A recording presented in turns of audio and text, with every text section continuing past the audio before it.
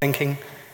And that really is the question that, or part of the question that we're thinking about and trying to resolve tonight, which is the nature of thinking. Specifically, can we get robots to think, and what does that mean? So there's a sort of massive piece of culture these days is to do with AI, artificial intelligence. And I think it's got to a point where it is so prevalent in popular culture that there is something happening. I don't quite know what it is, but it's ubiquitous enough to recognize that something significant is going on. And we're trying to sort of needle out, get to the bottom of what the relationship between genuine AI, genuine scientific research into AI is, and what popular culture says, and some of the ethical and scientific questions that underlie that. Now, the format of this, as always with the London Thinks event, actually, as with all of my London Thinks events, I don't go to any of the other ones, is very relaxed, right? This is quite an intimate crowd, which is great. And what we're going to do is we're going to set up some of the topics of conversation, introduce ourselves, and talk about some of the issues. But I want to open it up. This is meant to be a conversation, right? So I want to open it up to the audience as quickly as possible. These are the types of ethical, scientific issues which are really not to be determined by ethicists or by scientists, but by everyone in consort with an informed public. So that's basically what's going to happen. If you've got a question, which we strongly encourage, are there microphones, or are you just going to shout out? We do have microphones, so stick your hand up, wait for the mic to come to you. You can shout out if you feel really strongly about something, but I would ask you to do 2 or 3 things with your questioning. One is one question. 2 is one question, not a statement. Unless you're very good, you can get 2 questions. And the third thing is, please try not to be insane. It does happen, but just do your best to ask one sensible question that will prompt discussion. All right. So my panel, I'm going to get my panel to introduce themselves in the style of University Challenge. So academics don't tend to be brief when they're introducing themselves. But if you wouldn't mind going down from Alan, who are you, where are you from, and what are your interests? Thanks, Adam. Hello, I'm Alan Winfield. I'm Professor of Electronic Engineering. I've been working on robotics for around 20 years, and for the last 7-8 years become very deeply involved in robot ethics. I'm Blake Whitby. I'm a technology ethicist based at Sussex. I have spent my entire career, I guess, researching the ethical, social, and legal implications of artificial intelligence and robotics. My name is Kathleen Richardson. I'm a senior research fellow in the ethics of robotics at De Montfort University. But I'm an anthropologist by training, and I guess I'm interested in gender, violence, politics, and attachment. So all the easy stuff then? Yeah. Good. I'm Adam Rutherford. I'm a geneticist and broadcaster, so I don't really know about any of this stuff. But we can crack on. I have just noticed, actually, that I've forgotten, this is the Ethical Society, so it kind of makes sense to have 3 people who describe themselves as being interested in ethics. I'm interested in ethics as well, just in a sort of casual way, though. Right, just to start off with, although I suspect this won't be a short answer, I want to go down the panel, starting with you, Kathleen, and just get some definitions out of the way. One specific definition, because it strikes me that when we talk about AI, artificial intelligence, there is a multiplicity of answers, and they may not be the ones that are in the public consciousness in the same way that they are in the minds of researchers into this area. So help us out, AI. Well, the history of AI goes back to 1956, a conference in Dartmouth in the United States, and a group of researchers, including Marvin Minsky and John McCarthy, they got together, and they thought they wanted to develop a program for simulating intelligence in machines. And it was at that conference that the term artificial intelligence was coined. And quickly after that conference, they basically set up their first research group at MIT, Massachusetts Institute of Technology, shortly afterwards. And that kind of opened up the field, really. So at a very, very elementary level, simulating intelligence in machines. And remember, it's intelligence. So they're not simulating affect or feeling or love. They're simulating intelligence, so these cognitive aspects of being human. So I know this is an incredibly hard question as well, but what do you mean by intelligence? Things that might require on logical formulations, logical patterns, so how people might make a decision, for example, what choices they might what kind of information they might have, and how they might go about making a decision. Try to formalize rules for how people just conducted their lives, but with an emphasis on intelligence, cognition, rationality, and those specific aspects of being human. So this is a bit of a side, but it wasn't until the 80s that one of the founders of artificial intelligence wrote a book called The Emotion Machine. And this was the first time that someone quite significant in the field of AI began thinking, oh, let's apply these technical, rational principles to emotion. And if you read it, it's a load of nonsense, right? It's just complete, I mean, emotion Who is that by? Marvin Minsky. Right. It's beautiful in the sense, if you like, to have love and everything and a feeling broken down into different parts and showing how it connects. It's a bit like Sheldon Cooper. You know, you can imagine him writing the book from the Big Bang Theory. But yeah, so it's really about the logical ordering of our minds, the logical patterns. So that's how I understand artificial intelligence. And, you know, you're talking about the 1950s as the emergence of this as a term and as a field. This is exactly the same time that the first chess computer, which was called MANIAC, which is a bad name for any sort of AI. You should have consulted someone about that. It's a simplified version of chess, but this is the first time that a computer has beaten a human at a logic-based game, right? So that's not quite the same intelligence that you're talking about here, is it? Oh, yes. I mean, a good way to think about this is embodied in every human being here is the ability, most of us, to get up, walk out this room, to see an object, to observe depth in our environments. We have all these skills, and nobody teaches us how to do these things. We developmentally learn them. Whereas actually, everybody in this room who knows anything about mathematics has had to learn that information. So mathematics, for example, is one way that we abstractly reason about the world. So we know that this room has measurements and height and distance, and it's a form of representing this physical environment, mathematics, in a way that actually we have to learn. So AI is really about those aspects of cognition we have to learn. Alan, you're an engineer, right? You do the nuts and bolts of this. How do you think about what AI is? Well, I'm going to answer a slightly different question, if I may, because I'm interested in robotics. And a robot I see a robot as an embodied AI. So in other words, an AI in a physical body. And if I can kind of offer a slightly simpler definition of intelligence, kind of my favorite, if you like, folk definition of intelligence, doing the right thing at the right time. Now, the reason I like that definition is because most definitions of intelligence we have apply to humans, which makes them really tough when, you know, it's a tough definition when you want to think about robotics and AI.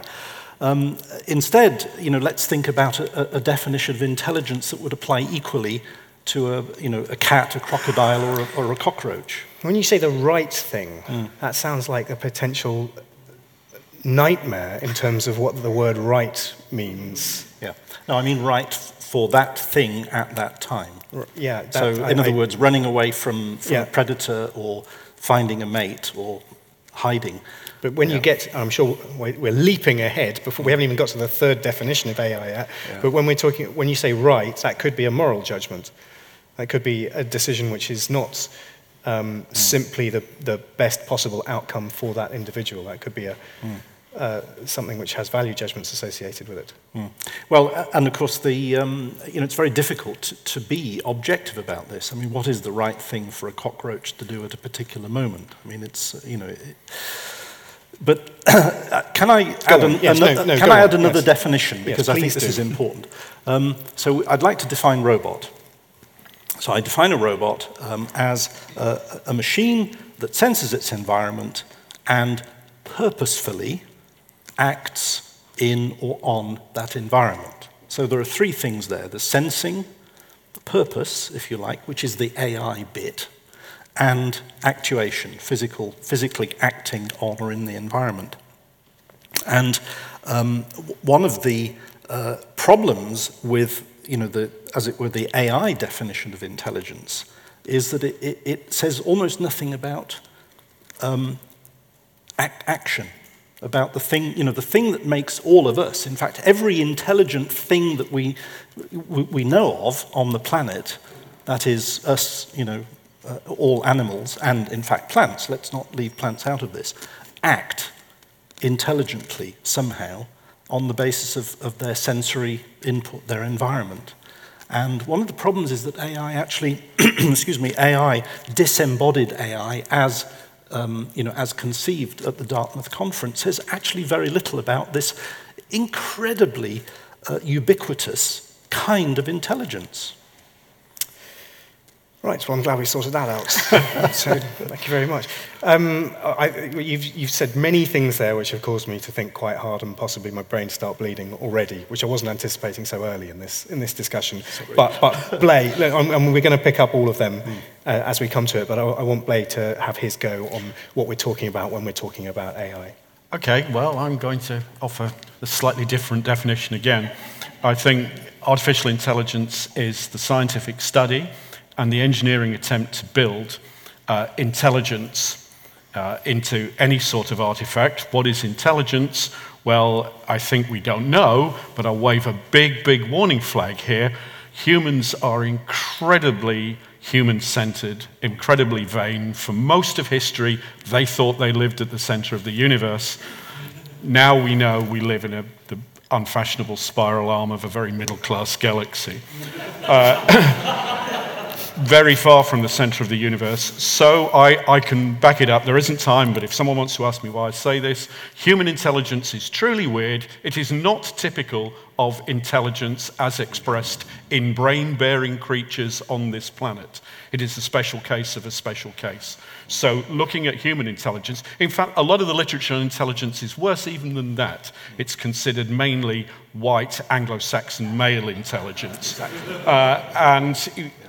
What I would look for in artificial intelligence is the development of a proper science of intelligence that applies to humans, animals, robots, and intelligent aliens, if there are any, equally. So just as aircraft fly under the same scientific laws of aerodynamics as birds do, we can talk about artificial flight and we mean flight, so artificial intelligence has to comply to the same laws that human intelligence does.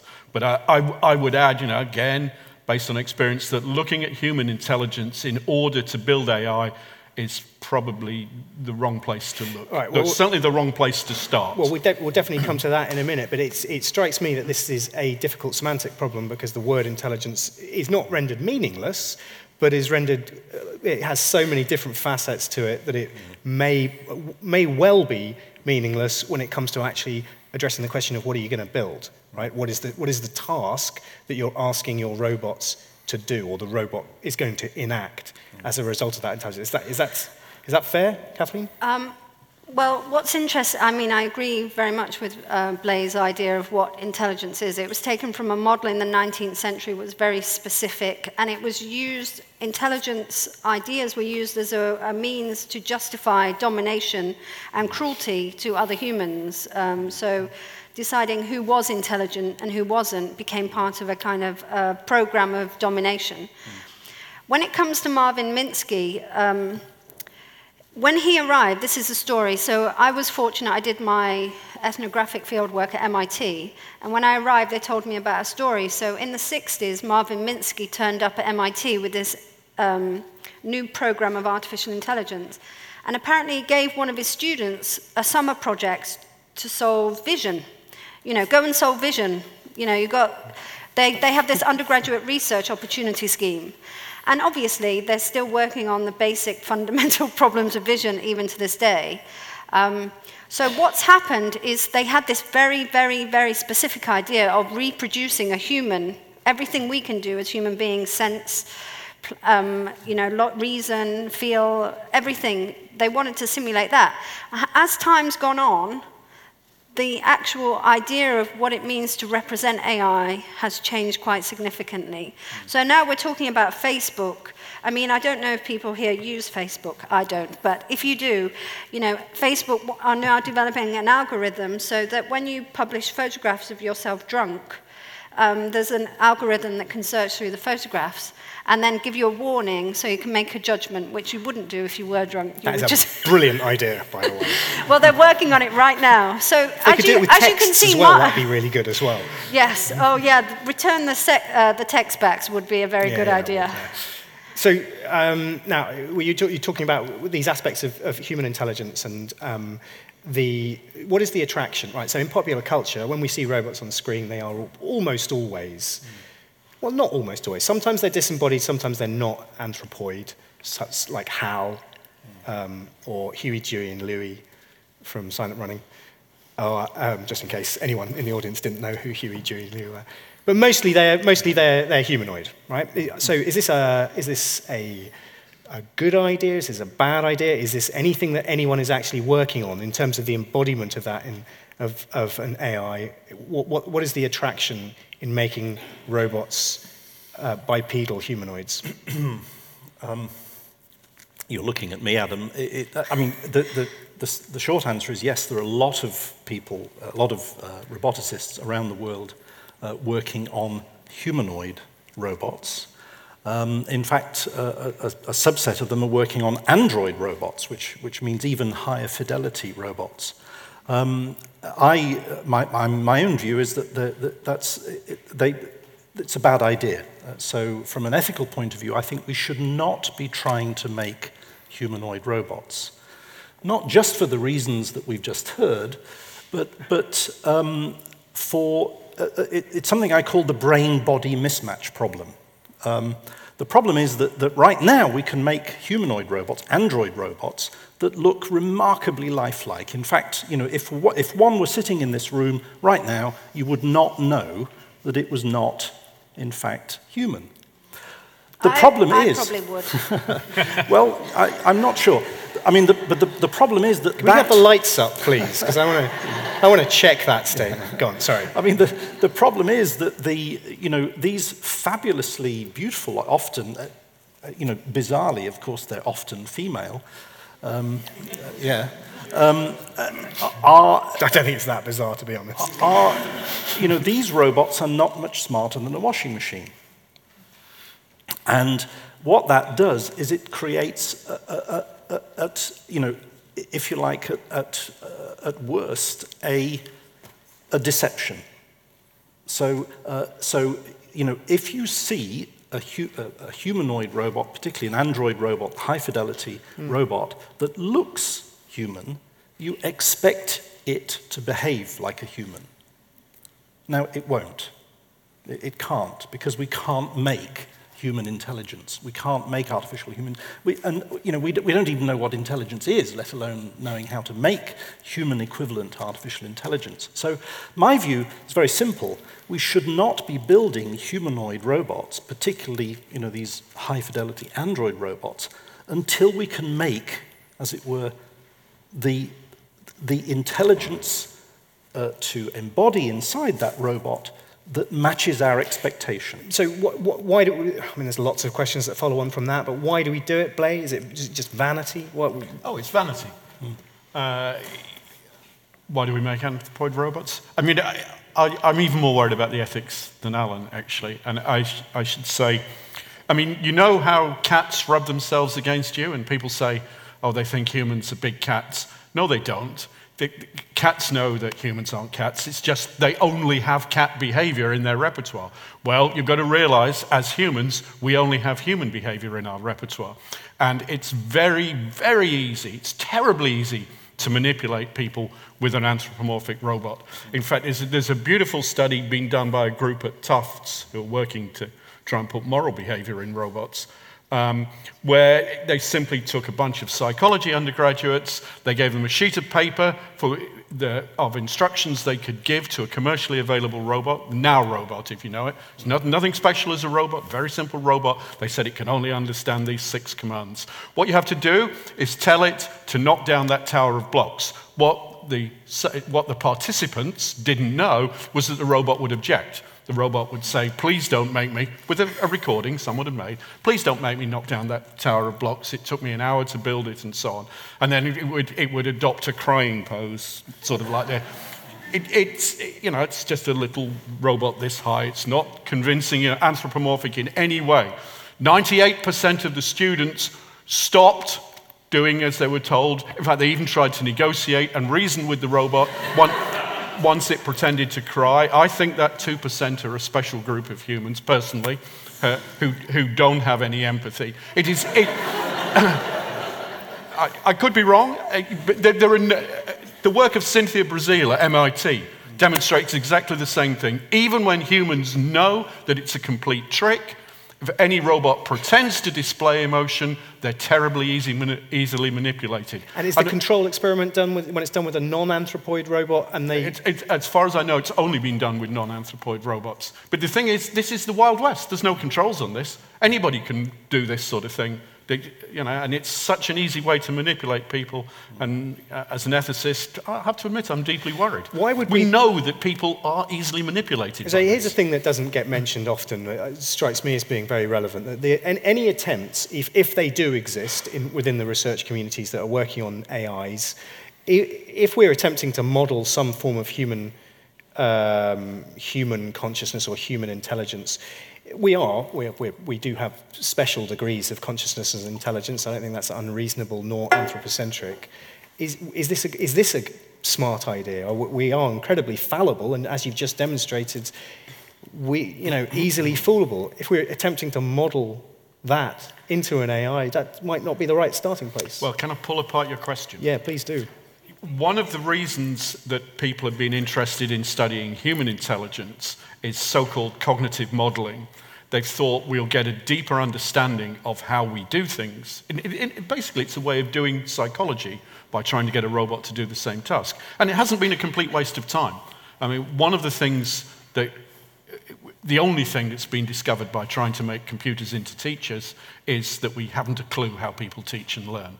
Right? You'd agree with me about that. I mean, it's just been 50 years of failure to deliver a reasonable teaching program by a computer because it turned out that the process was far more complex than we thought. So that's one motivation for doing this, right?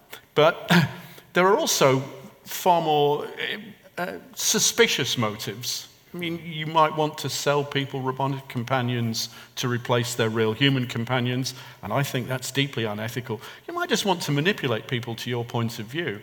And again, I think that's deeply unethical. So researching human intelligence, that's fine, but imitating it, why? There are 7 billion humans in the world.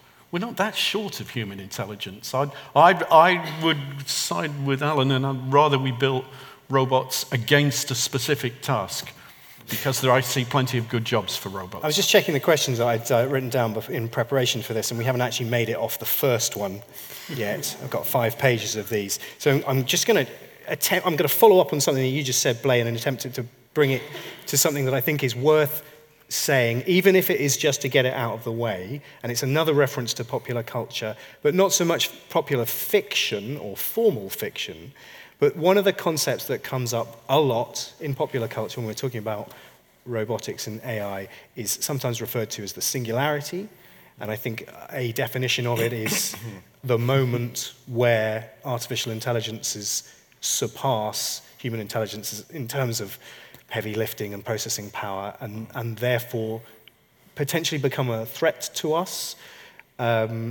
So, to the three of you, and we might as well start at the far end with you, Kathleen, do you want to just give us a brief-ish, pithy, as pithy and briefish as you would like to be, version of what the significance of the singularity is?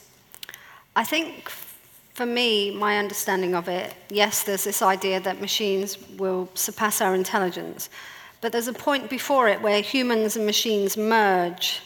And I think that idea that as human beings, we can merge with machines is perhaps the most interesting aspect of the theory for me, anthropologically speaking. That is interesting. That isn't what the question was, though. Yes. Which is fine, because this is a conversation, and conversations meander. But I do want to just quickly focus on what we think as a panel is the relevance and I describe this as being a potential fiction in terms of the movies, in terms of Skynet or Chappie or Ava from Ex Machina. Is the singularity a fiction? Is it important? Is it culturally relevant? Is it scientifically relevant, is the question, really? I don't actually have a problem with the way in which, I don't believe, I know you're scientists on the panel, but as an anthropologist, I don't believe that there's this scientific world there, and there's this fictional world there, and stuff goes on here and it's all right, and then stuff goes on here and it's a bit crazy. I think actually we live in a sphere which everything has meaning to us in different ways, and we communicate that meaning through different idioms that we have in the world, fiction being one of them. The singularity is kind of something that you might find in fiction and in science. It's based on a fundamental idea, a kind of evolutionary idea, that you can, with more processing power, it's called Moore's law, you can increase processing power, and this itself will enable us to develop even more incredibly sophisticated computers, and that itself will launch us into this impossible place called the singularity. Now, I think fundamentally this is about a kind of core primal idea that is present in all humans about wanting to find a connection, be unified with another entity. And you find it in literature. In fact, I was reading Freud's book about civilization and its discontent just before I came. And in the same idea, when people talk about God, they talk about this merging with this spirit outside of themselves, and it brings them ultimate bliss. And if you actually read any of Ray Kurzweil, it's very mystical in terms of this union that will occur. So Kurzweil is the primary author of the concept of the singularity. He works for Google. Certainly the primary. Werner Vinge. But Kurzweil is a big proponent of it, certainly in the public sphere. Yeah. So that, I think it's, there's something very primal in his idea, that something very human about it, even though it has a fantastic element. There's something very human about it. Blaine? I don't mind being called a scientist. I have got a couple of degrees in science, but my original training was in philosophy. So I'm going to say the singularity is nonsense, and I'd really rather we didn't talk about it. When Werner Vinge originally came up with the concept, he was a mathematician as well as a science fiction writer. He called it the singularity because it's like the spot at the middle of a black hole, a point you couldn't see beyond. And if we take it in that literal meaning, this is the point at which we can no longer predict our technological advance, then all bets are off. Anybody can say anything, right? Any nonsense flies. So why even talk about it? But in a stronger, more immediate 2015 sense, when students turn in an essay to me that starts with a line like, given the fast pace of technology advance these days, or with technology advancing these days, they've already got themselves a D and a red pen, because I will write, learn some history. Technology is advancing really very slowly in 2015, and if you think putting another number on an iPhone is technological progress, think again. And in fact, in many ways, technology's gone backwards. It would take me twice as long to get to New York as it did for my father, for example. No one's talking about manned space exploration anymore. That turned out to be too hard. And a lot of problems in AI, the vision problem in AI, turned out to be too hard. So the idea that we're in this runaway acceleration of technology just is false as a point of history. I'm not sure I agree with you about two of Oh, those. that's because you're a geneticist and genetics is moving forward. I didn't say there was no progress. I agree with you absolutely in that case. I didn't say there was no progress, but compared to, let's say, 1880 to 1910, which is the bike, the car, the phone, the radio, the aeroplane, the fridge, the electric light, how much more do you want? And it took 15 years to build a railway network around this country, get maybe 90% of the population within walking distance of a railway station. No machines, all done with shovels and men working. We can't do broadband in 15 years. I'll give you another one, even better. It took 18 months from parliamentary approval, from the MPs approving the building of the Central Line to trains running. 18 months from parliamentary approval to train running. Do you think anyone could build an underground line as fast as that now? Crossrail. How long's Crossrail taking then, Alan? But you could say, look, you could say, build a third London airport. Yeah.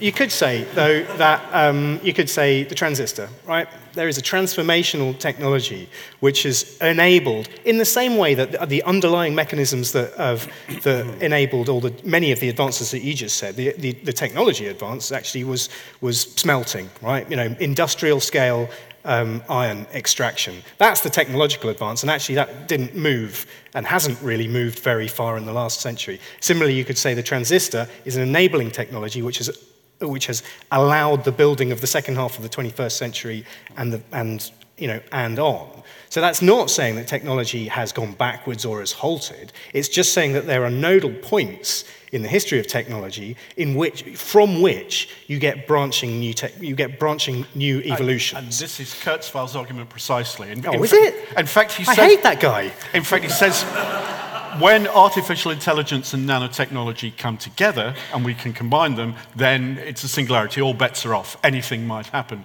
Well, if anything might happen, there's no point talking about it because any speculation is as good as any other.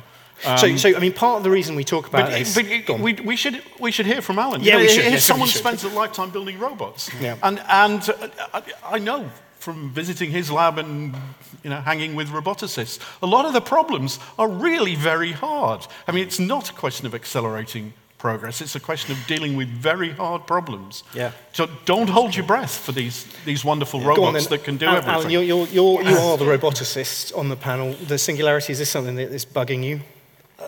No, well, it bugs me in the sense that I get bloody journalists phoning me up all the time about it. Actually, when I'm feeling particularly cynical, and they say, Alan, when are we going to make AI smarter than humans? And I say, well, we have already. And they, what? What do you mean we have already? And of course, I point to chess programs, which have been smarter than most humans for quite a long time, Yes.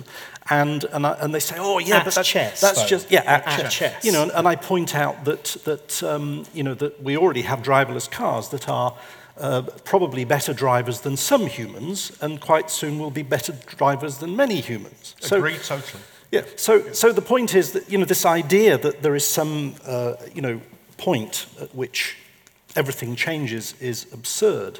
Now, again, I'm not answering your question necessarily, but I wanted to tell you another bit of a story.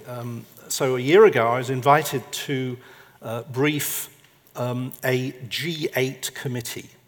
So actually, it must have been a bit more than a year, because then, that was before we fell out with Russia, and it became the G7. We fell out with Russia?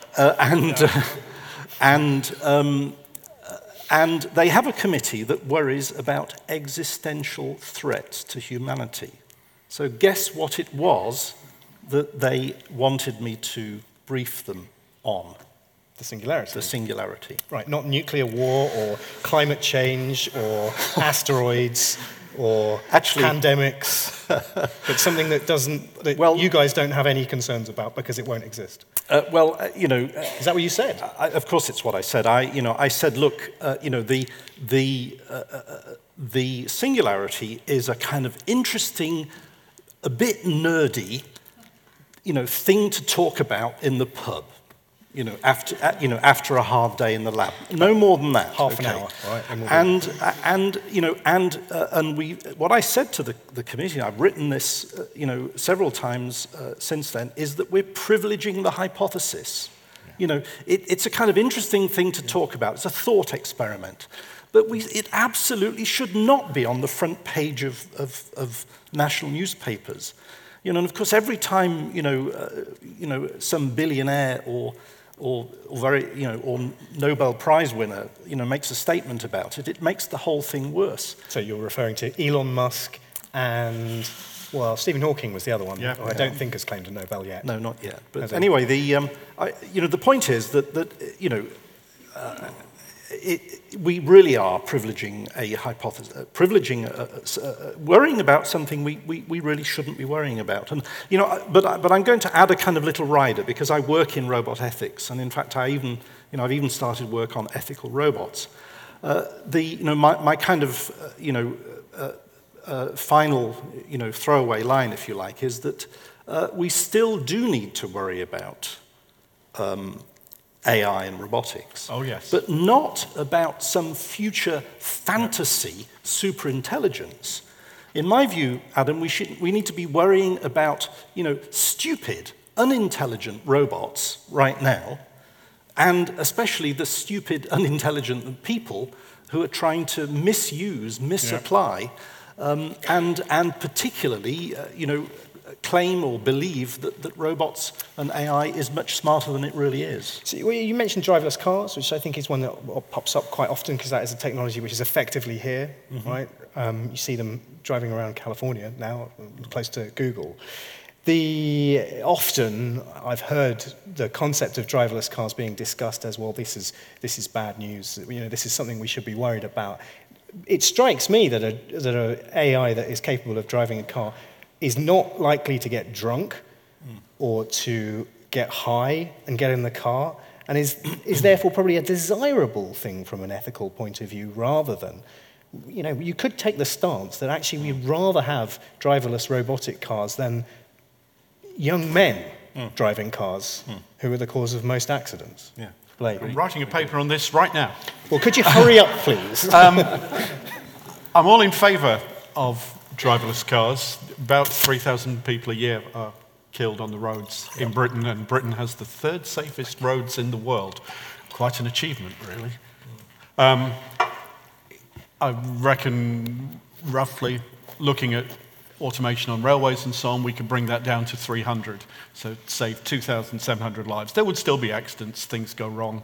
It's the great truth of artificial intelligence that if you make a program to do something in the real world, it's not infallible, it's quite fallible. But it'd be a good, as you point out, it won't get drunk, it won't compete with its mates, it won't show off or just get bored and not pay attention and so on. So it'll be much better. The argument that I think, there's a lot of big names in philosophy ranged against me, the argument that I have most difficulty with is 3,000 deaths is ethically acceptable. We have chosen as a society to allow those people to die. We think that's just great. We wouldn't be happy if they died in an air crash, but we have different standards for aviation. But it's okay for them to die on the roads, so we shouldn't adopt a technological solution. Of course, I think it's just wrong to kill 3,000 people. I mean, don't usually commit myself on moral matters, but I think killing people is wrong. Well, if it's a choice between... It's controversial. And if there's a technology that would stop those deaths, then we are ethically bound to introduce it. It's as simple as that. That's my claim.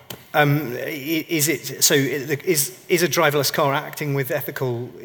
Is it even possible to impart ethical and moral behaviour onto? Not at the current level of technology, I say in the paper. There's a lot of people raising all sorts of things about how the cars can take ethical decisions. They're just technologically ill-informed because the sensors detect objects. They don't detect the potential moral value of an object. They can't distinguish between a school bus and a wall. You've got to see current sensor technology. There's no way we can talk about driverless cars taking those complex ethical decisions, that we just don't have the technology for that. But they can drive a lot safer than humans. So that sounds like we know that. That sounds, Kathleen, like a processing issue rather than a philosophical issue. At the point where we have enough processing power and it can act at the speeds that are, effective to effective enough to deal with the situations that Blair's just described? Is it just the case that we're waiting for the processing power to get to the stage where we can just go from 3,000 to 300? One thing I never believe is any robot footage, and I advise everyone who goes on Google and sees any robots doing amazing things to take it with a pinch of salt. Or to ask the researchers how many times they filmed it falling over Yes. before they got that little bit of footage. And, that's okay, but the way that science works is to present a view of the world when it works. So I'm not that excited by automated cars. They work in very, very precise settings. They are basically on circuits that they learn over and over and over again. You couldn't have a driverless car go around Holborn, for instance. It would just crash into things. It wouldn't have the capacity. Currently, though. But Currently, yes. Oh, that's where you're wrong, actually. It would hesitate. The problem with the current generation is they're way too cautious. So and I've also got colleagues who say they'd cut them up deliberately, knowing they would always give way, and so on. And the interesting ethical debate is, do we make them a little more aggressive? And that's where it gets interesting. But the question is, when these technologies develop, we've got to think about what are the key areas in which technology is developing now in the United States. It's developing around social networking, apps which allow you as an individual use a social networking tool to engage with that more increasingly. And this is why the singularity, I think, actually might come true. Because if we live in a society where every day people post all kinds of information about their lives continually, and we know already that people live their lives and they might check Facebook 20 or 30 times a day. That's kind of merging with the machine, don't you think? There's already some of that already going on. When it comes to autonomous cars, why do we want to build a future where we design more cars? Why not have autonomous trains or a different imagination of different forms of transport? A lot of these ideas are coming out of Silicon Valley in a very, very specific way. And what they're corporate, they're a marriage between corporate enterprises and technological kind of actors, basically. And I think that is something to worry about. I think that whole model that's coming from that school has to be questioned. All right, so I do think that is an extremely interesting point, and one that I did have as one of my questions framed in a slightly different way. But it strikes me that we've been talking for 3/4 of an hour and I haven't opened it up to the audience at all, but if there are any questions, just shove your hand up. Oh yeah, how about that? So just before we do that, so if you could have the lights up, and I'll leave it to you guys to choose who's going to talk. So just give the mic to someone. Boy, girl is what I've been told. But I want to say this, just to ask this question. You've just raised an interesting point about ownership on these things. And it strikes me that much of the research into artificial intelligence is included, not just in non-embodied intelligences, but also now with driverless cars and robotics. A lot of this is happening at Google, at Facebook, at DARPA. Yeah. Generally, it is my assertion that science works best when it's carried out in the public domain. Should we be concerned that these organizations that they have responsibility primarily to private ownership rather than to the public domain, should we be concerned that this is where a lot of the robotics and AI research is going on, Alan? Yeah, we should. Although, I kind of have a bit of a suspicion that despite the hype, that the best innovation is still going on in the public sector, in university and public research labs. I think the problem is that... Do you really think that? Yeah, Is that not wishful thinking? Maybe. Google's got more money than God. Yeah, and it just acquired DeepMind. Sure. Which is just around the corner. But I've got this kind of maybe it is wishful thinking, sure, but nevertheless, my experience, I've worked in industry, my observation is that no matter what the brilliant, as it were, founders of those companies, I think that innovation tends to diminish in a corporate environment because because you simply don't have the freedom. I mean, the simple fact is that we academics, we can more or less decide what problem we want to work on. I bet if you're in Google or Facebook, you don't have that freedom. Shall we go to the floor for a question? Who has the microphone? I do. Hello. It's been really fun so far. This is a slightly long question, so I've written it down. But it's kind of to do with the title, which is really what could sentient machines mean for humanity. So, human intelligence, we've been talking a lot about intelligence as opposed to other earthbound intelligence, is really characterized by awareness and consciousness. And so if those are not passive but epiphenomenon, they sort of serve an adaptive function via the evolutionary context of being human, right? So what is the proxy for AI as it relates to the fact that this consciousness and awareness is really something that is emergent, or at least certainly not a passive phenomenon? And if machines don't have that, then what does that mean for their sense of self-determinism when in fact they are sentient? And so if I can frame that in terms of... Could you frame it in a short way? Well, so if are you getting the computers... gist of this question? Is it? I'll take it if you like. Yeah, go for it. Is it? I don't like to talk about consciousness. I call it the C word, in spite of the fact that I have an office in the Sackler Center for the Scientific Study of Consciousness. And I don't like having that plaque just across the corridor either, because I don't think we know enough about the C word to really do any science at the moment. And I guess I would throw the question back to you, or I'd say, wouldn't it be nice to have a robot that was as smart as an ant, right? With 900,000 neurons compared to your 10 billion, right? Wouldn't it be nice to be able to build a robot that could do what an ordinary ant does? Because we've tried, and we're still not there at Sussex. In fact, we had a famous research program on trying to imitate ant navigation procedures. Now, is an ant conscious? You could say yes, you could say no. I'd say don't care, right?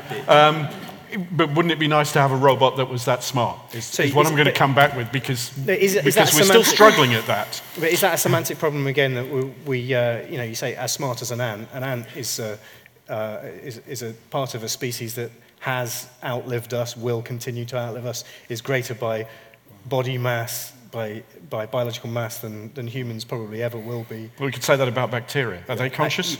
Well, that's the question I'm asking. But the problem is it's a semantic problem. It's a semantic question because we don't know what. No one. You can't define consciousness. No one has defined consciousness. Well, so I'd rather say, that consciousness is a question for the philosophers. When there's some measurable stuff, then the scientists can maybe do something with it, and then maybe a few decades later, maybe the robot builders can do something with it. But they can't at the moment. So, and this sort of brings it back to the robotics and AI question. But are you happy with the idea that there is nothing special about whatever it is we define human consciousness as, and as someone who's an empiricist, it is an emergent property of neuroscience? I'm glad you used the word emergent, because I wanted to answer the question by telling you that I and others, particularly in the field of swarm intelligence, have certainly and genuinely observed emergent properties. I mean, nothing like consciousness, very, very simple emergent properties, but there is definitely, if you like, an emerging understanding of how to engineer for emergence. So I'll leave that as a little kind of interesting nugget. The interesting thing about consciousness is that the way that it's described often in philosophy and science is it's autonomous. So it's something that happens in an individual that's kind of separated, a separate consciousness, so we all carry around a separate consciousness. But there are new ways of thinking about consciousness, and that is, well, I won't tell you, but I'm going to do a little straw poll, and I wonder what the topic of you, as an audience, what you've been thinking about most today, right? And I'm going to make a guess. And if you would agree, put your hand up, maybe they won't agree to this. But I imagine that since you woke up this morning, you have been thinking about people all day long. You've been thinking about someone you love, someone you care about. You've been thinking about sex. And I think that's been determining most of your daily consciousness. Would any, I don't know whether they'll I've been agree. thinking about, do you know what? I've been thinking about Pluto all day. Have you? To be honest, I'm thinking about it now. Well, we need to have a talk later. I haven't, but I was thinking about sex at the same time. though. Yes. That's a long way off. Listen, I don't know, what time were we meant to finish? 9ish, okay. So that is an idea of Yeah. relational consciousness. You know, as human beings, we are actually thinking about human beings quite a lot of the time. All the time, in fact. In fact, just talk to your friends. All the time we are thinking about other human beings, primarily. So I see consciousness as about our attachments to other human beings, which is a very different scientific, very different from a philosophical or a neuroscientific idea. But not necessarily exclusive to, or it doesn't preclude those other two categories, does it? Psychology is a manifestation of neuroscience. I think when they talk about consciousness, they talk about awareness, what we're aware, you know, that we can walk and navigate through this space and how we're able to do it. And all those things are consciousness. But you wouldn't be interested in any of those things if there wasn't someone you were walking to, you know. So if there wasn't any human beings around to interest you, you wouldn't actually get up in the morning. You wouldn't do anything. That seems like a very limiting way to describe consciousness. I mean, just to think about a navigation through a room or something. That consciousness, as unique to humans, we are social creatures, and in the emergence... You should read some AI literature.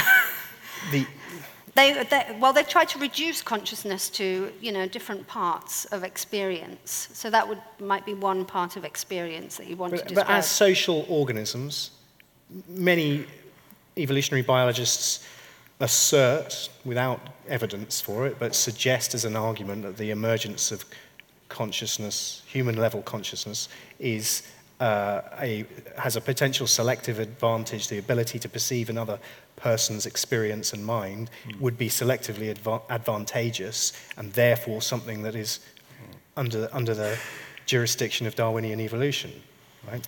So it has to be to do with the interaction between humans. I completely agree. Well, there are lots of issues with Darwinian evolution. In terms of the way that consciousness is modeled, so for example, what I was talking there about, everybody in this room is thinking about other human beings, their family, their children, their lovers, whatever, and they're thinking about it in different ways. What social Darwinists do is they project, they basically describe... I didn't say social Darwinists. Okay, evolutionary Yes, Darwinists. but those are very different things. Yeah. So let me give you an example. I was at a Christmas party, and I was talking to a couple, and they were describing why the man does the plumbing and those tasks around the house, and why the woman did the cleaning. And they said to me, oh, because in the past, when we lived in caves, right, the woman, you know, looked after the food while the man went out hunting and fixed things. That comes right from evolutionary biology. These I cannot allow that to gendered pass. Notions come from evolutionary biology. I cannot allow that to pass. This is like pop science that filters through into the consciousness and then becomes the sense we make of our experience. I mean, it's nonsense. Well, it is nonsense. It is nonsense, but it comes from a very small, specific community within evolutionary psychology, which is a reasonable and genuine scientific field, which is profoundly crippled by bullshit. Right, and often men have more sex because, you know, they like to spread their seed around. Women like to hold on to their. Well, I mean, you've all heard about it. Sure, but these are pop science. These are not facets of genuine evolutionary thought. They're not testable primarily, which is why they're not good science. And you're right; they are culturally prevalent, and very repeatable. They're not.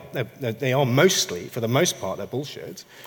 But that's not that. That's nice to meet someone who agrees. I've spent a lot of time over the last 20 years arguing over the points of what we sometimes refer to as Panglossianism, right? The notion that all human behavior can be explained in evolutionary terms. I'm not sure this is relevant to AIs. Oh, yes, no. AI is very influenced. Ray Kurzweil's ideas are very influenced by evolutionary biology. But you're confusing, or you're using. There is robust evolutionary biology, and then there is pop science. And I don't think it's fair to conflate those two things together so casually. Right. Well, I'm going to have to get some evidence and email you. Actually, can I just try and round this off? Should we try and have a second question? Can I just try and round this one off by saying... Quickly. There's no prospect of anyone building a conscious robot. I haven't even seen a scientific account of how it can be done with infinite processing power and so on. If someone tells you their robot is conscious, they're trying to trick you, or they're just lying, and if they tell you they've made a conscious version of Siri, again, they're trying to deceive you. That's where we are, realistically, in 2015. We're not about to build these conscious robots. In fact, we don't even know the questions. Do you agree with that? I agree with the timescale, but I think that there is extraordinary value in trying to build, or at least move in the direction of artificial consciousness as a way of trying to better understand natural consciousness, biological consciousness. So in other words, I think there is value in building, if you like, taking the first baby steps, which is frankly where we are now. That's where we are. Yes. Okay. Let us. Oh my God! Whoever's got the mic, gentleman there in the fifth row back. So I want to come back to the scorn and contempt that was spoken from the panel about the various people like Elon Musk and Stephen Hawking. Basically, I heard from two of the panel that these guys know nothing about what they're talking about when they say there's a threat from intelligence and we could include Bill Gates and Steve Wozniak in that, who also have said this is a real problem and we should worry about it. Even if it's only a 10% possibility that it might happen, it's something we should invest significant time.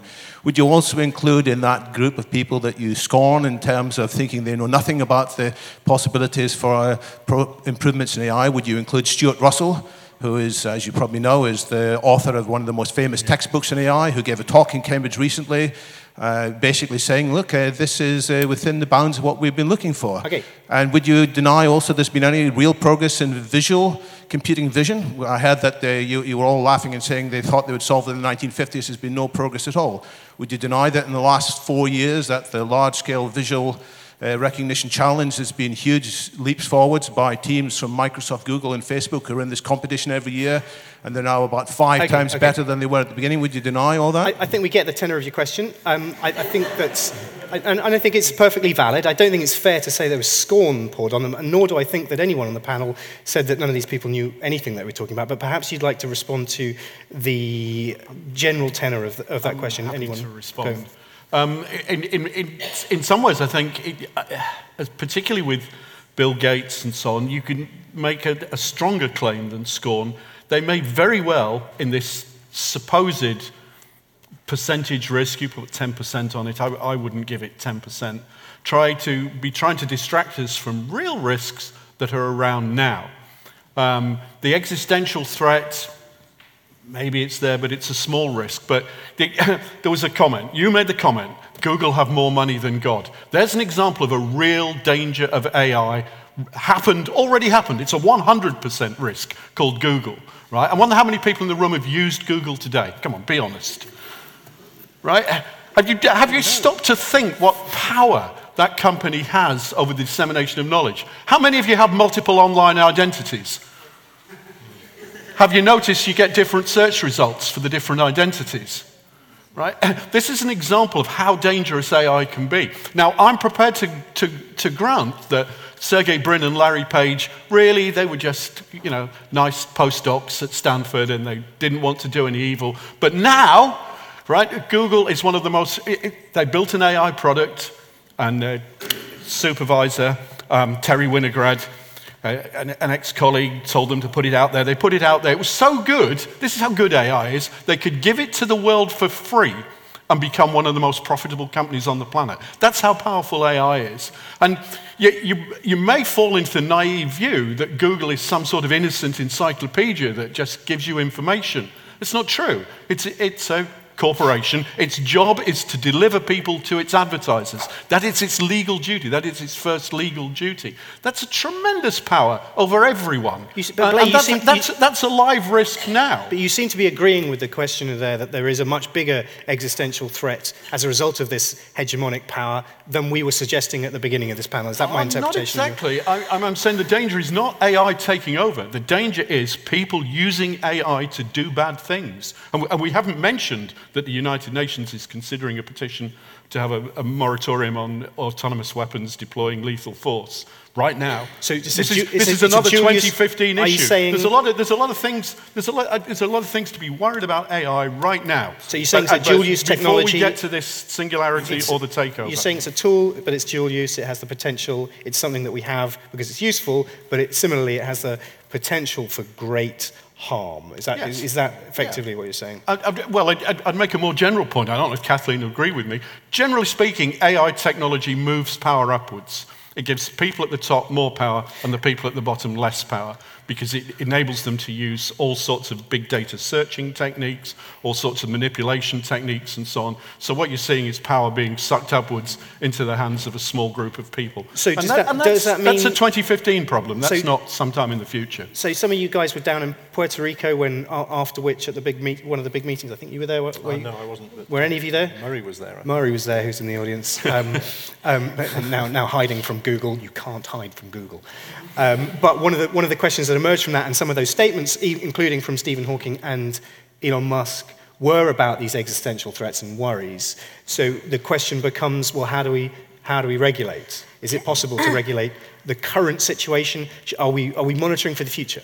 Yeah. Can I just say that artificial intelligence grew alongside militarism. It's an outgrowth of militarism. Most computer science of the 20th century was connected to militarism.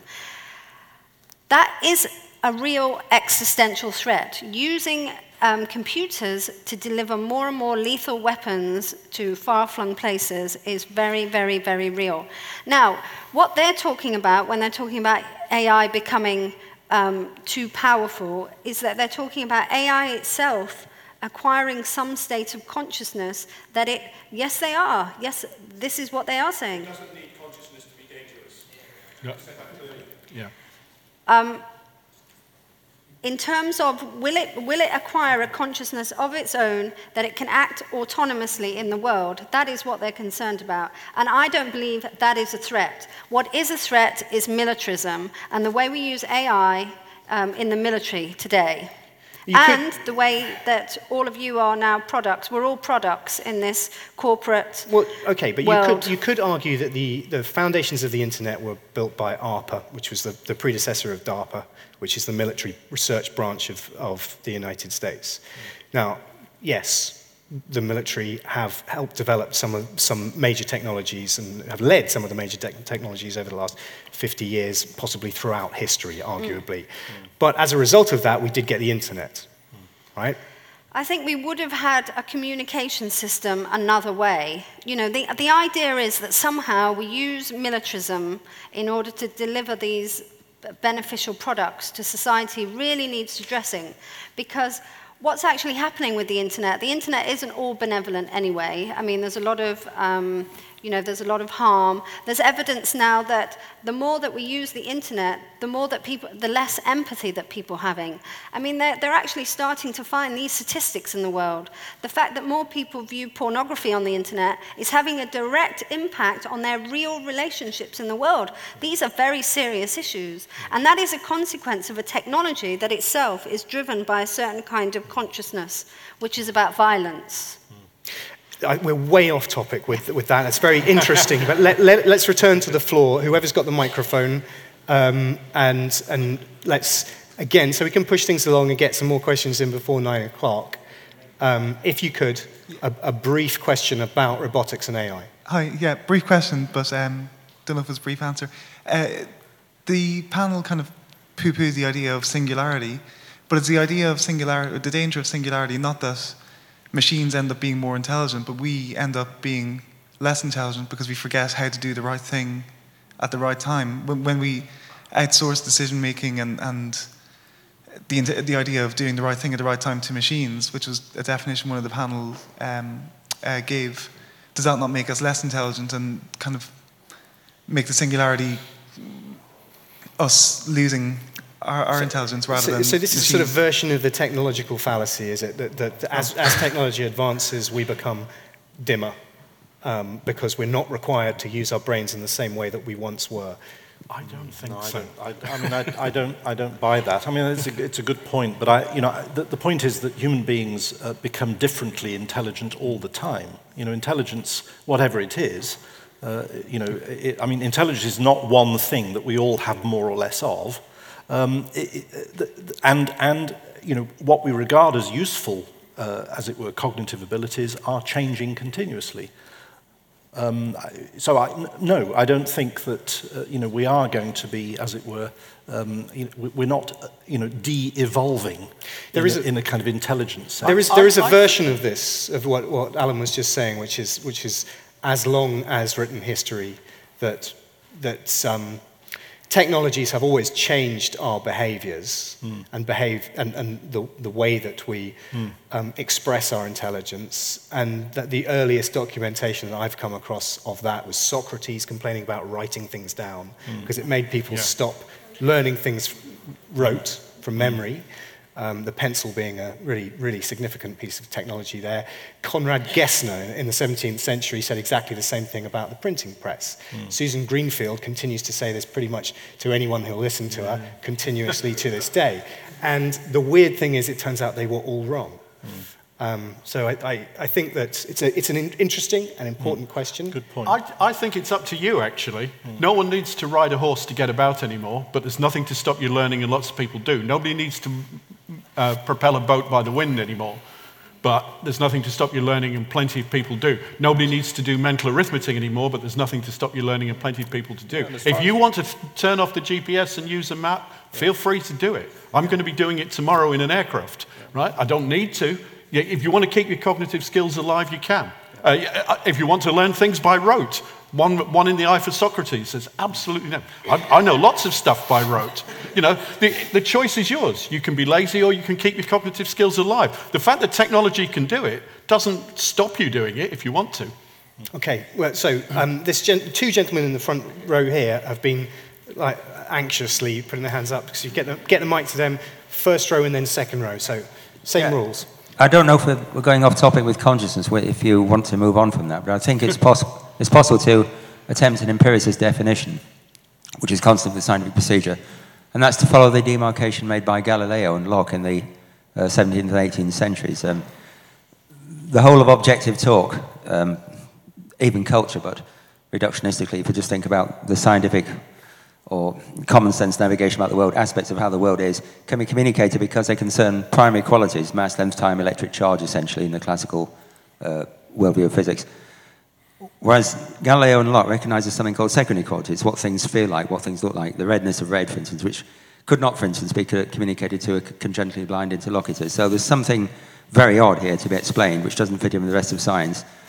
And at the same time, consciousness is very odd. I suggest the same problem. Now, I'm not being Mysterian about this. I'm a physicalist. I'm a materialist. I think there should be some way of designing some general circuit, whether it's neurological or transistor-based, which could implement secondary qualities. I mean, that's a complex thing. I don't want to go into it. I haven't got time now. But what are your comments on that? So, you're raising a lot of important points there about the nature of consciousness, one of which is, I think you're alluding to the concept of qualia. I don't like qualia, but yes. I don't think any of us like qualia. We had a brief technically refined form, secondary qualities. But you're expressing the currently ascientific understanding of this sense of experience, right? Yes. Yeah. So, how do we feel about our current levels? How do we feel about them? Yeah. How do we feel about our current levels of understanding of what it feels like to see red? I was taught that distinction was down to John Locke, not Galileo, but Galileo made the distinction. Locke made it in English. Yeah. Well, I was taught John Locke, so maybe I was wrong. And I think there's a division. There's a division across the channel in philosophy, a very hard division, and there'll probably be a division between members of the panel between essentially third-person descriptions of the universe and first-person descriptions of the universe.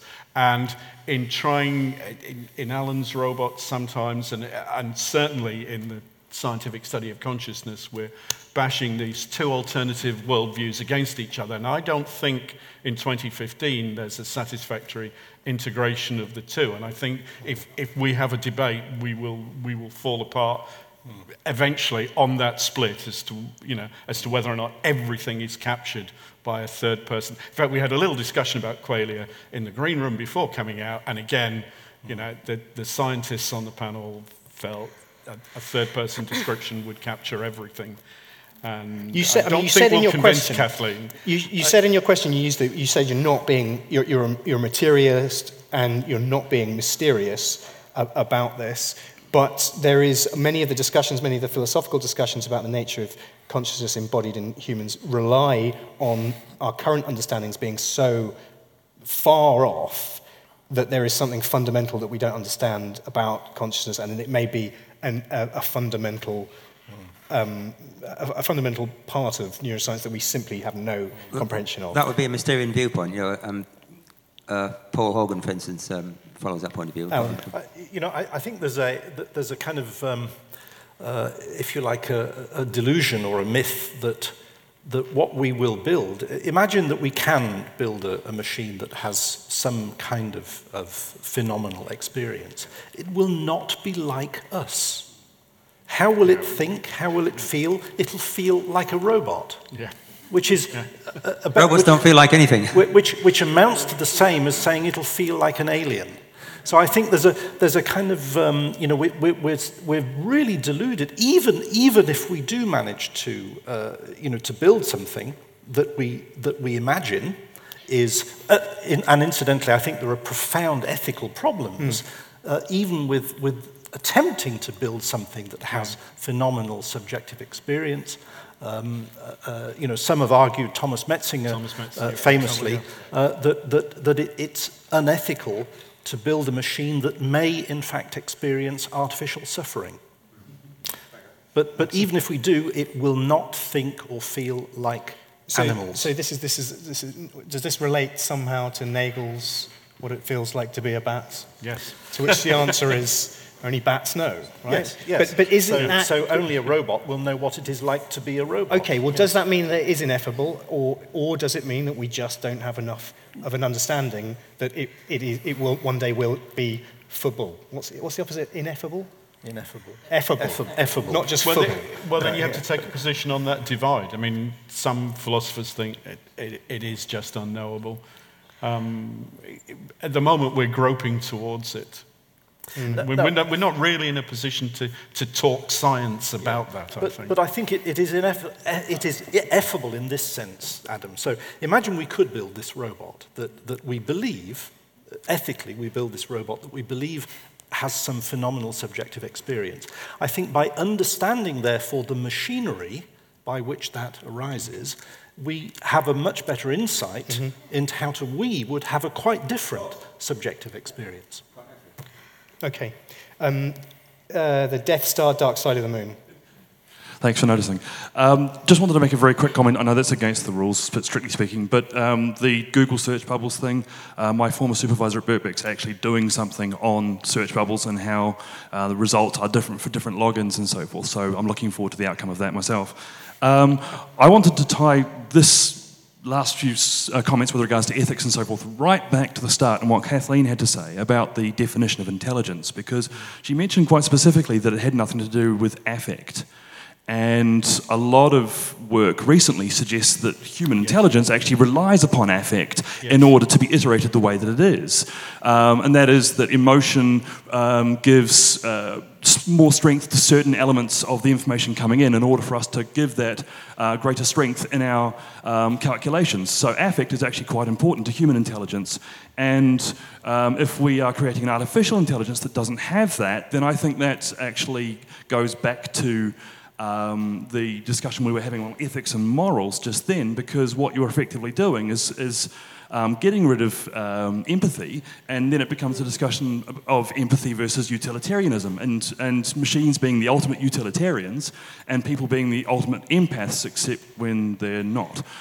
So how does that all tie in? Do we fundamentally get back to the issue of human intelligence is predicated on emotions and empathy and all of those things would actually make it faulty, Why? and that machine intelligence is not that. But why is there something special about human intelligence as we understand it, which means that robots will never be able to empathize in a similar way to humans? Is there something fundamental? If you look at what Antonio Damasio has to say with regards to how consciousness, to get back to that, is built up, it relies on the difference between the internal and the external and noticing that difference. Robots necessarily are going to have a different internal to external experience. So the measurement of the difference of what is me and what is other is going to be different for a robot than it is for a person. Just as qualia gets back to how it's different for each individual person, internal versus external.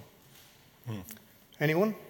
I didn't pick up on Kathleen, but I should have said if you want to know about AI and emotion, you're much better off reading Aaron Sloman than Marvin Minsky. Although he doesn't have any answers or definitive answers, he's certainly much closer to the right questions than Marvin Minsky. You'd agree? Absolutely. And I think in the human case, there is no division. To separate rationality from emotion is entirely artificial, and the more science we do on this, the more it looks they just don't pull apart in the human case. But on the other hand, we've got quite good performance out of AI without bothering with emotion. I mean, Deep Blue really didn't care whether it won or lost, yet it still beat Kasparov, who was probably suffering from caring a little. I mean, I'm not a big chess person, but the chess world basically said it couldn't happen to a nicer guy because he would exploit opponents' emotions. So playing against a computer who didn't have that. And I've written a number of papers suggesting if we put robots into useful jobs, like exploring Mars, there's no payoff in giving them any affect. You know, we just want them to get on with the job, right? And because if you want a robot you can fall in love with, then that's very different. Or you want a robot that in some sense genuinely cares about you rather than just looks after you, then that's different. But as an ethicist, I'd say we shouldn't be straying into those areas. You know, I mean, I'm not agreeing with Metzinger here, who thinks it's all out. But I would say I'm deeply suspicious of the motives of people who want to put emotion into robots. Briefly, Alan's just going to say something quickly, and then we'll move on to the next question. So I disagree here with Blay. In this sense, in the last 6 months, in my lab, we've built a robot that, in fact, prevents another robot from coming to harm. It's an implementation of Asimov's, if you like, first law of robotics. Now, that robot, therefore, has no empathy, but it behaves as if it has. It behaves as if it has.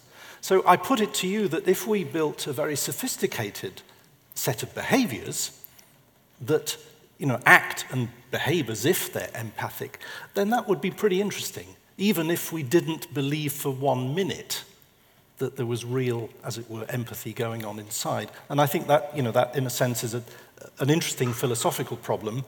I'm kind of interested in robots that behave as if they're intelligent, because I believe that is intelligence. I think behaving as if you are intelligent is precisely the same thing as being intelligent. I think this is really crucial, but some of the language that is being used, I detect, even when you just said it then, where you speak as though human empathy is also somehow irreducible or possibly mysterious and supernatural or unique to us.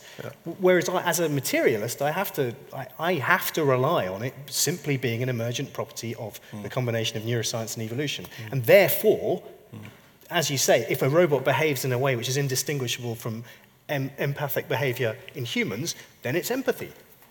And moral realists of the world unite. Yeah. So who said that?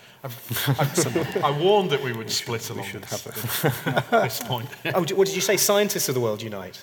No, I moral realists. Who said that? Oh, sorry, right, you've still got the mic. Let us go on to the next question. Whoever's got the microphone. There you go, Liz. I think I have a very straightforward actual question. What do you think of the ethics of, our current technology is things like driverless cars, so maybe they could eventually replace all of London taxi drivers. We have things in checkouts that you can do your own self-scanning, so you don't need people checkout aisles. What's the implications of even this very kind of limited but dedicated task-oriented intelligence on people's jobs, people's livelihood? It's for me, is it? Right. People will lose jobs. I don't think it matters for two particular reasons. One is, unlike most of the people I meet, I'm not religiously committed to the neoliberal model, right? I think there are other ways of organizing humans apart from around work and payment and acquisition of capital and not being able to buy a house and so on. I am not and have never been a member of any political party. I'm not trying to force a political view on you here. But it's important to see that there are other ways of doing things apart from the neoliberal model. So that's one reason I think it doesn't matter. The second reason is a lot of the jobs you're talking about, kids at school don't say, I want to work on the checkout. I want to do this incredibly dirty, dangerous job. I want to sweep up factories when I grow up. Because really, there's an awful lot of jobs that robots should be doing, right? Because they're not really pleasant jobs. I think the problem is that no one's making a list of good jobs for robots and jobs that we want to keep for humans. And now, in 2015, it's about time we did. It's about time we had lists like that. These are good jobs for robots. I mean, decommissioning nuclear power stations. What about going looking for landmines? Typically done by women, I believe, sticking a knife into the ground to find anti-personnel mines. I mean, that's a good... I mean, even the robot builders have noticed that's a good job for robots, right? So have I answered your question? I mean, yeah, there will be unemployment, and we should wake ourselves up and deal with it, basically. Okay, go ahead. Yep. Oh, microphone. Sorry, quick off the mark. Run, goddammit. Sorry, it's the Ethical Society. Thank you very much. For the sake of this question, suppose we could build a sentient machine, as it says on the banner behind you.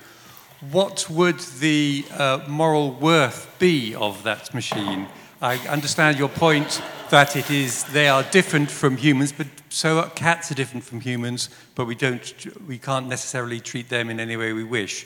Would they have a greater moral worth than some humans? Kathleen, if you fancy. I make this distinction between harmful technology and hurtful technology. So a way to think about this, so if we broaden this out to all kinds of technology like the environment, wind mills, what they're called, turbines, yeah. They're kind of hurtful because they might annoy you and get on your nerves and they might get in the way of your beautiful scene. But they're not creating a kind of waste product that will take thousands of years to resolve, like a nuclear power station, which is harmful. Because even though that power is produced in that particular way, the consequence of producing that power is harmful. What I think we should do is we should design loving AI. I mean, we should literally use the most glorious and most celebrated aspects of our humanity and develop an AI around it. So that means no violence. Because the reality is, if we want to live beyond the Earth, to go to other planets, we have got to overcome profound obstacles of technology. And I don't think we live within the framework, we don't have a framework that currently exists that will ever be able to achieve those aims. And I only think by developing a more compassionate and loving kind of relationship with technology and the way we develop our environment and the way we develop our robots will ever make it possible for us to go and visit other planets, for instance, or even solve human problems. So, okay. Compassionate technology. Can I follow? You get one crack at the whip, I'm afraid, because there's lots of hands still up. And the next mic is on the back row.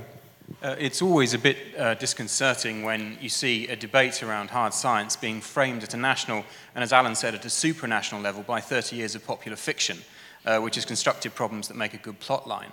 And there are times during this discussion when it's felt a bit like the early days of the debate between medicine and homeopathy, between nanotechnologists and grey goo, and genetically modified foods and hatred of Monsanto.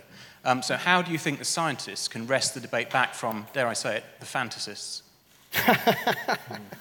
Okay. I've done my best. Yeah, help yourself. I'm off. I'm going over here.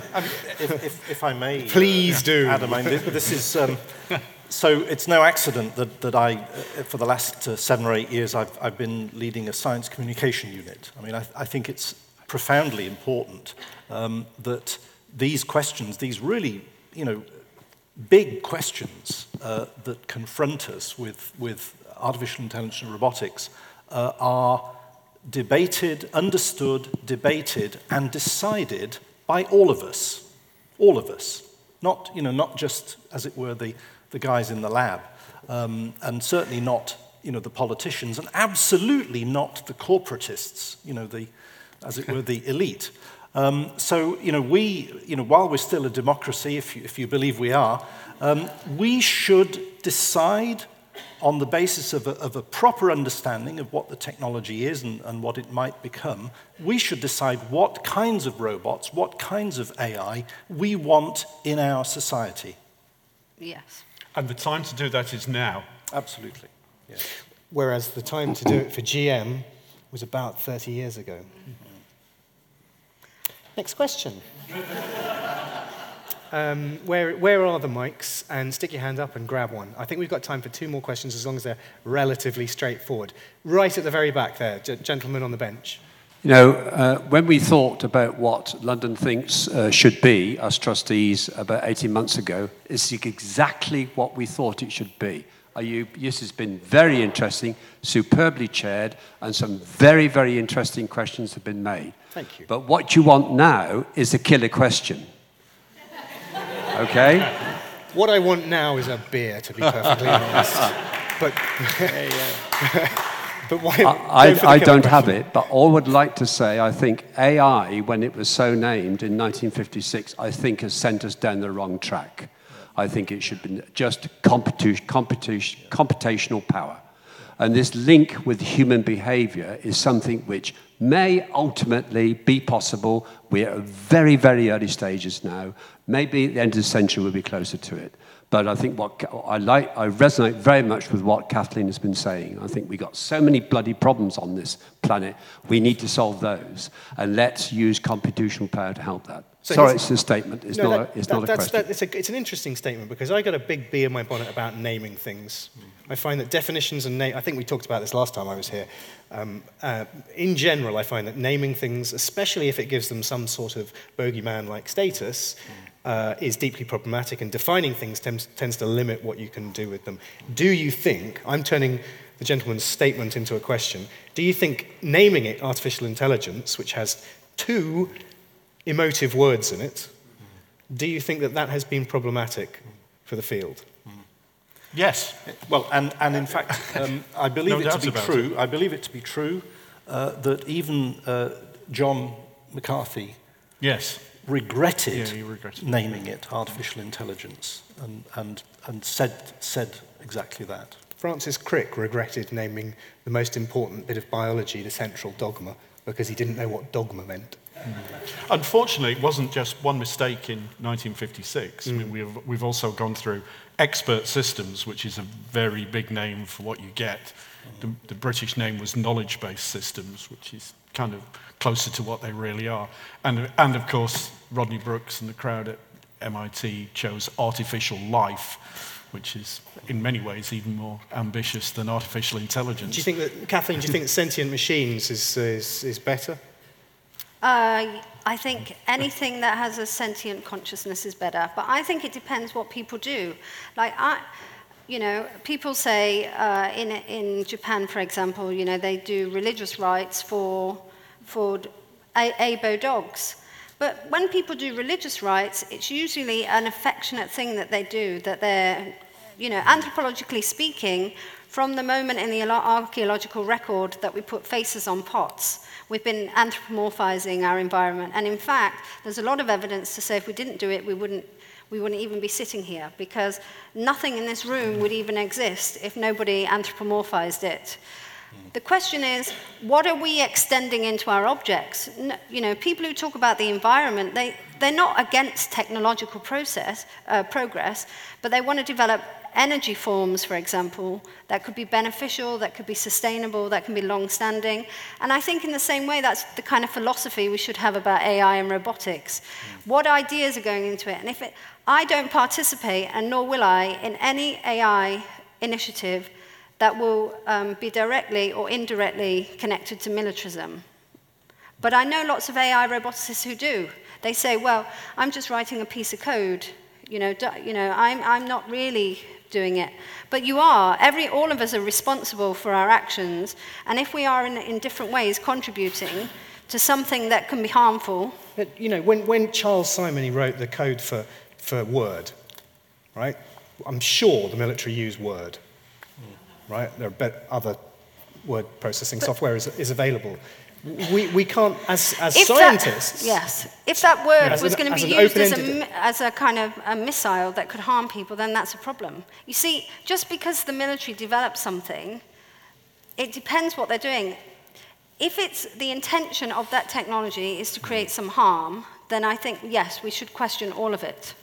But you can't limit scientific developments on the grounds that one day they might be used for harm. No, I'm not saying about some future scenario. I'm talking about the here and now. What are people doing in the here and now that's contributing to a militaristic activity or a violent objective? Well, potentially all research. No, not in Europe, actually. In Europe, we have some... No, but all research that occurs within science at some point may be useful, beneficial to military purposes.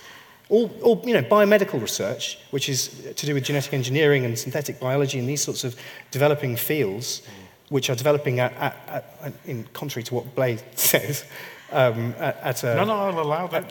Genetic science is progressing nicely, thank you. At an unprecedented rate. We don't know whether certain technologies are going to be used for good or for evil. The technology itself is neutral. But as individuals, we can make those choices about what we do in our own working practices and in our lives that we live. And if something we create is then used by another, then we can take that challenge. But there is so much research happening in AI that has a strong military connection, and I think that needs to be addressed. That is the real existential crisis in artificial intelligence. The fact that you can send warheads off that can kill remote targets, and there's no consequence. The people who are sending them are detached from the object that they're killing. Okay, do we have time for one more question? I think we probably do. This gentleman in the front row has had his hand up the whole time. Could someone drop a mic to him, quick smart? Run, Forrest, run. Just returning to the thing on the screen there, what about sentient machine? Assuming sentient is equal to consciousness, how would you ever know whether the machine you'd made was sentient or conscious, given that all it could do was carry out its program, obey the laws of physics, even if it learnt a new aspect that you hadn't programmed into it, it would still obey the laws of physics and whatever it did. So therefore, how on earth would you ever know that it was conscious? Do you agree, in other words, that you could never determine that fact, even though you might suspect it? Al, can you even determine whether another human is conscious? Well, that's the question. It's hard. I mean, what you've raised there is an extraordinarily difficult question, and it is discussed. It's actively discussed in the machine consciousness research community, often the feeling is, well, we're so far from that being a problem that maybe we don't need to worry about it just yet. But you're quite right. Right. I could turn it round and say, yeah, there's something very mysterious about how a bunch of silicon or motors and activators could really be conscious or be sentient, even if it told you that it was. But then there's also a deep mystery about how a heap of protoplasm and cells can be sentient or consciousness, even if it tells you that it is. And we don't get anywhere by juxtaposing two mysteries, really. We give each other the benefit of the doubt, and we give animals which have nervous systems the benefit of the doubt. So we just assume that if it squeals, it's because it's in pain. We just assume that. And all the evidence is that's exactly how people will react to the robot, even if it's a cheap trick. This is the point where you all reveal yourselves to be robots. As a roboticist, I'm really disappointed that that is your version of a robot. I know. Yeah, there you go. When my kids often say, whenever they're pretending to be robots, they walk around going, I am a robot. Why would a robot say that? We don't walk around going, I am a human. Listen, I'm going to wrap it up now because we're over time, but I'd like you to thank our guests, Alan Winfield. I forgot your surname for a second. Whitby. And Kathleen Richardson. Thank you very much. Thank you. Great. Really great. I'm sorry, Blair. I completely forgot your surname.